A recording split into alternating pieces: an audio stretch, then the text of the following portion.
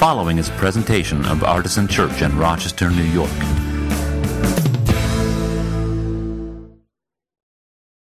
And now I'm going to read to you from Psalm 74, verses 1 through 8. O God, why do you cast us off forever? Why does your anger smoke against the sheep of your pasture? Remember your congregation, which you acquired long ago, which you redeemed to be the tribe of your heritage. Remember Mount Zion, where you came to dwell. Direct your steps to the perpetual ruins. The enemy has destroyed everything in the sanctuary. Your foes have roared within your holy place. They set up their emblems there. At the upper entrance, they hacked the wooden trellis with axes, and then, with hatchets and hammers, they smashed all its carved work. They set your sanctuary on fire. They desecrated the dwelling place of your name, bringing it to the ground. They said to themselves, we will utterly subdue them.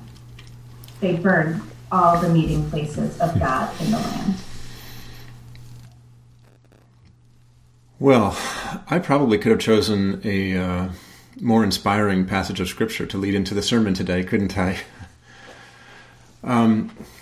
Sometimes in liturgical churches, after the readings of Scripture, the reader will say, this is the word of the Lord, and everyone says, thanks be to God. And with a text like that, you're kind of like, thanks be to God, I guess.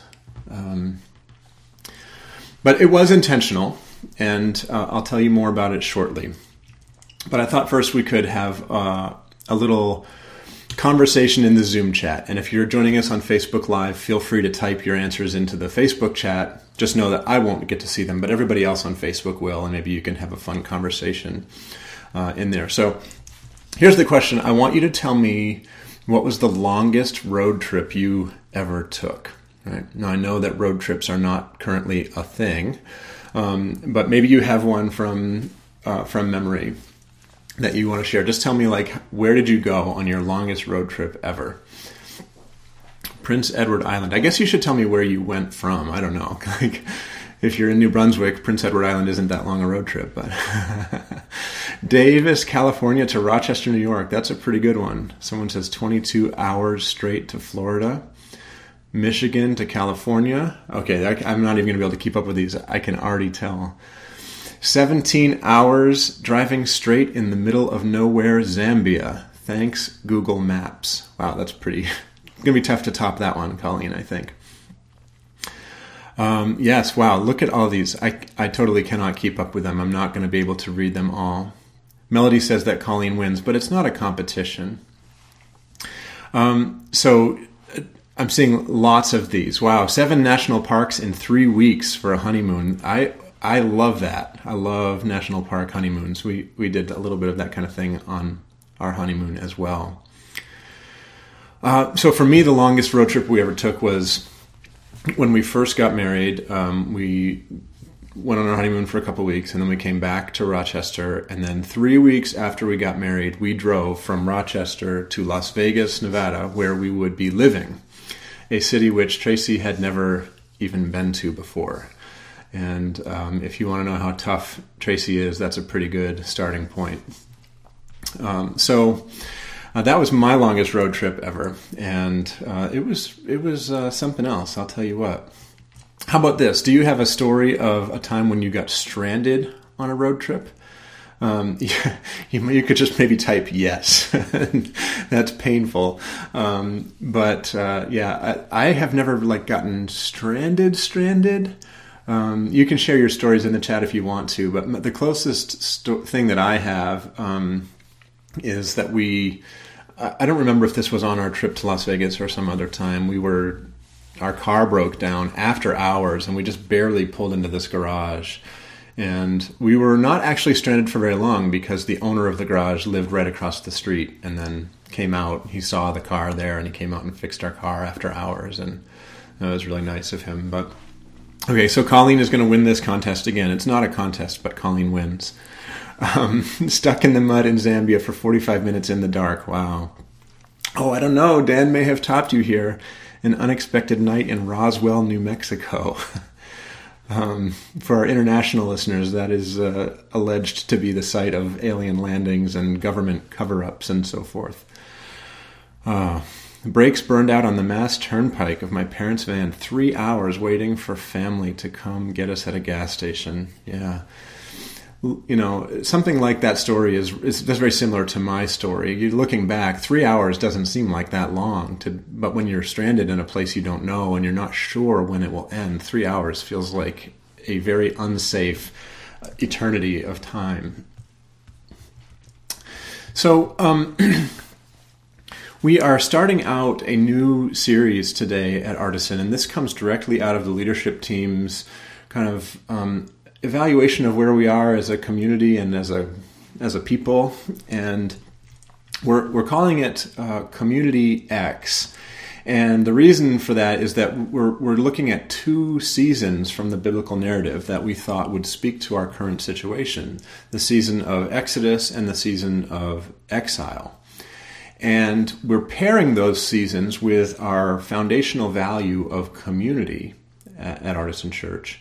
And trying to think about what does it mean to be in community with each other at a time when we can't be physically together very much at all, if at all.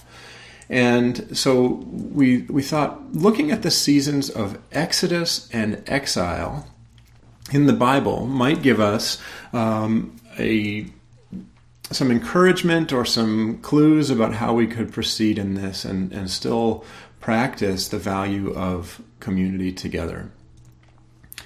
And so, as I said earlier, the Bible readings from today were both from the book of Psalms. They're songs or poems or prayers, or, you know, those all overlap with each other anyway, right?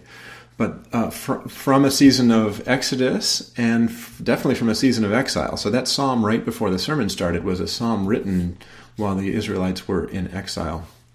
And that's why it was so kind of graphically painful. So what I want to do today as we get started in this series is to give you a quick overview of these 2 situations, exile and Exodus, because I know that not everybody has the same level of biblical fluency, and I would like us to be somewhat on the same page as we get started, and maybe in subsequent weeks people can refer back to this if they have questions about what we mean by these 2 words and these 2 seasons. And so I'll tell you this. At the end of this, which shouldn't be too long, I'm going to ask a couple of other discussion questions related to exile and Exodus. So if you promise to stay with me for this short time, and it really will just be a few minutes, I think, I will promise to keep it abbreviated and just hit the high points, or maybe the low points as the case may be. So most people know something of the season of Exodus in the Bible. Melody says famous last words. Yes, I am not known for brevity. I often take rabbit trails, such as the one I've just embarked on. Okay, so most people know the story of the Exodus. The Israelites have been in captivity in Egypt for hundreds of years, and God raises up Moses as the prophet who will lead the people out of Egypt and into the promised land. But the people grumble and they complain and they're disobedient to God. And so the journey that should have taken less than a week ends up turning into 40 years of wandering, right? And so think about your longest road trip and how long it was and how it felt like it was never going to end. And then imagine that it's a 40-year road trip and you don't have a car, you're traveling by foot. Right, so that's roughly what the season of Exodus felt like, and there's a lot of details in that story that we won't have time to go into today, but as we move forward in the series, we'll cover some of that.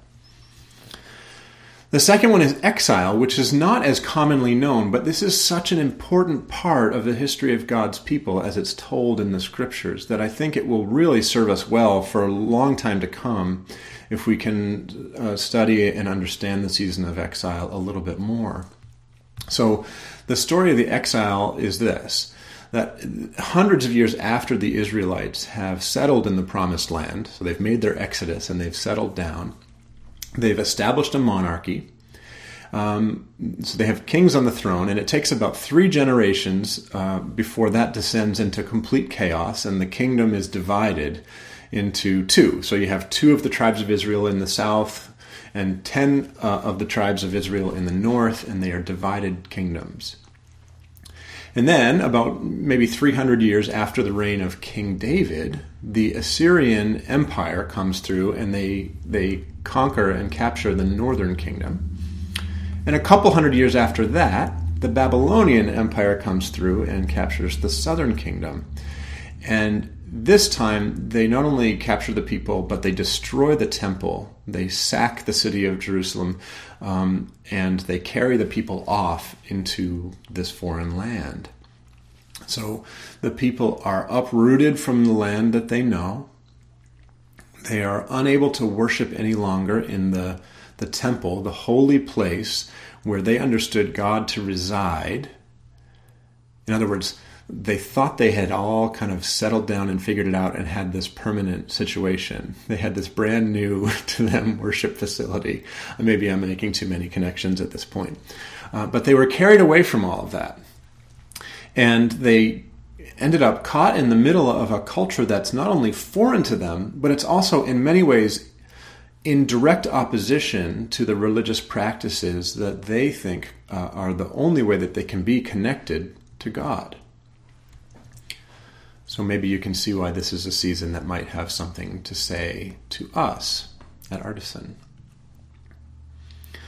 So we're going to spend the next several weeks, and I don't actually know how many weeks this is going to take. It'll depend somewhat on what happens in the next few minutes, to be honest with you. We're going to spend the next several weeks thinking about Exodus and exile.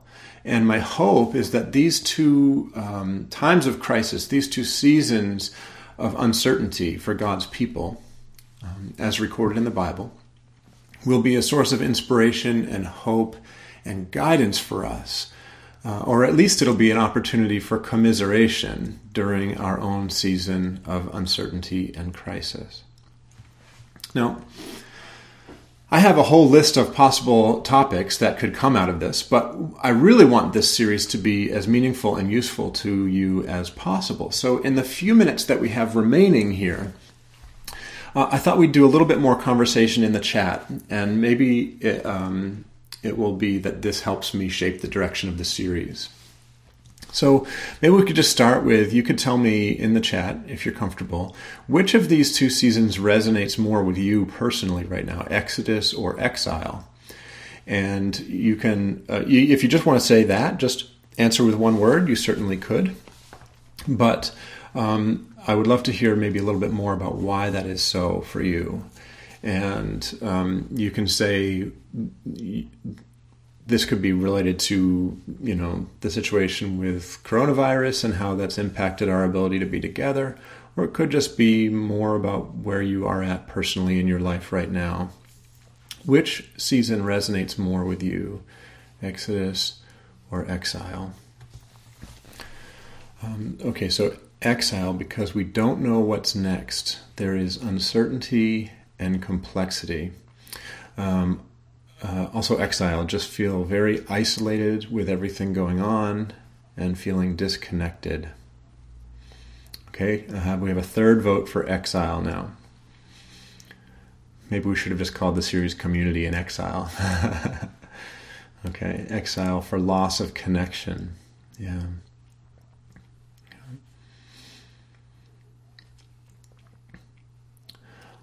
Apostasy preceding exile. Wow. So that's there's a lot to unpack with that one. Thank you for sharing that one.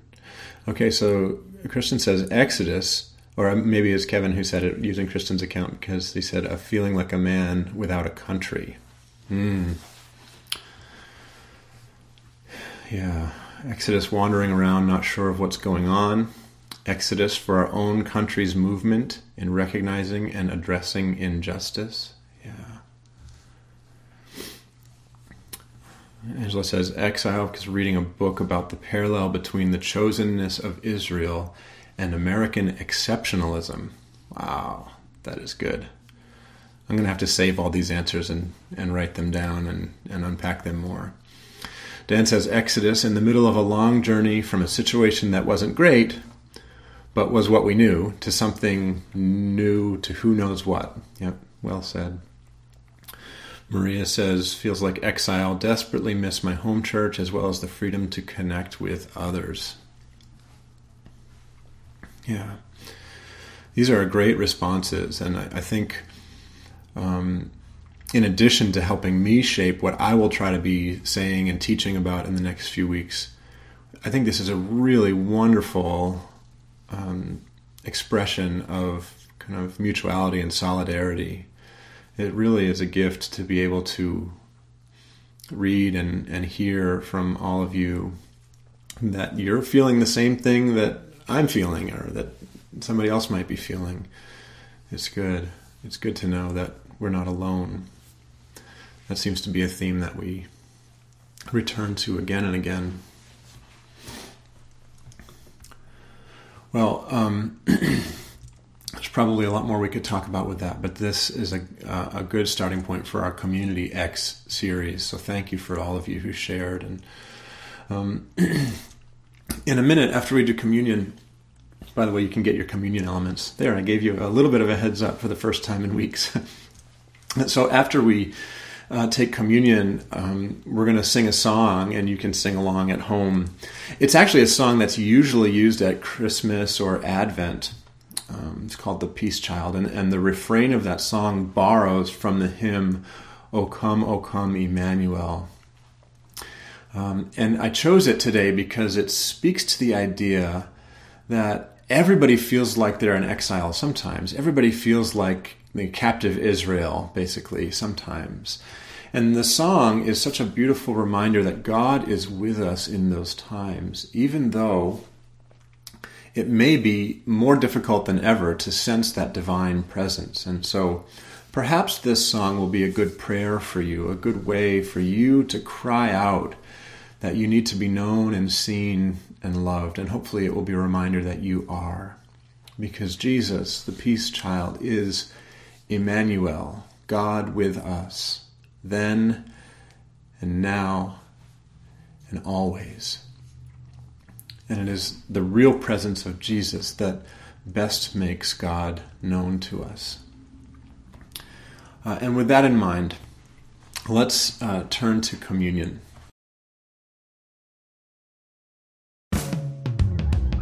For more information, visit us at artisanchurch.com.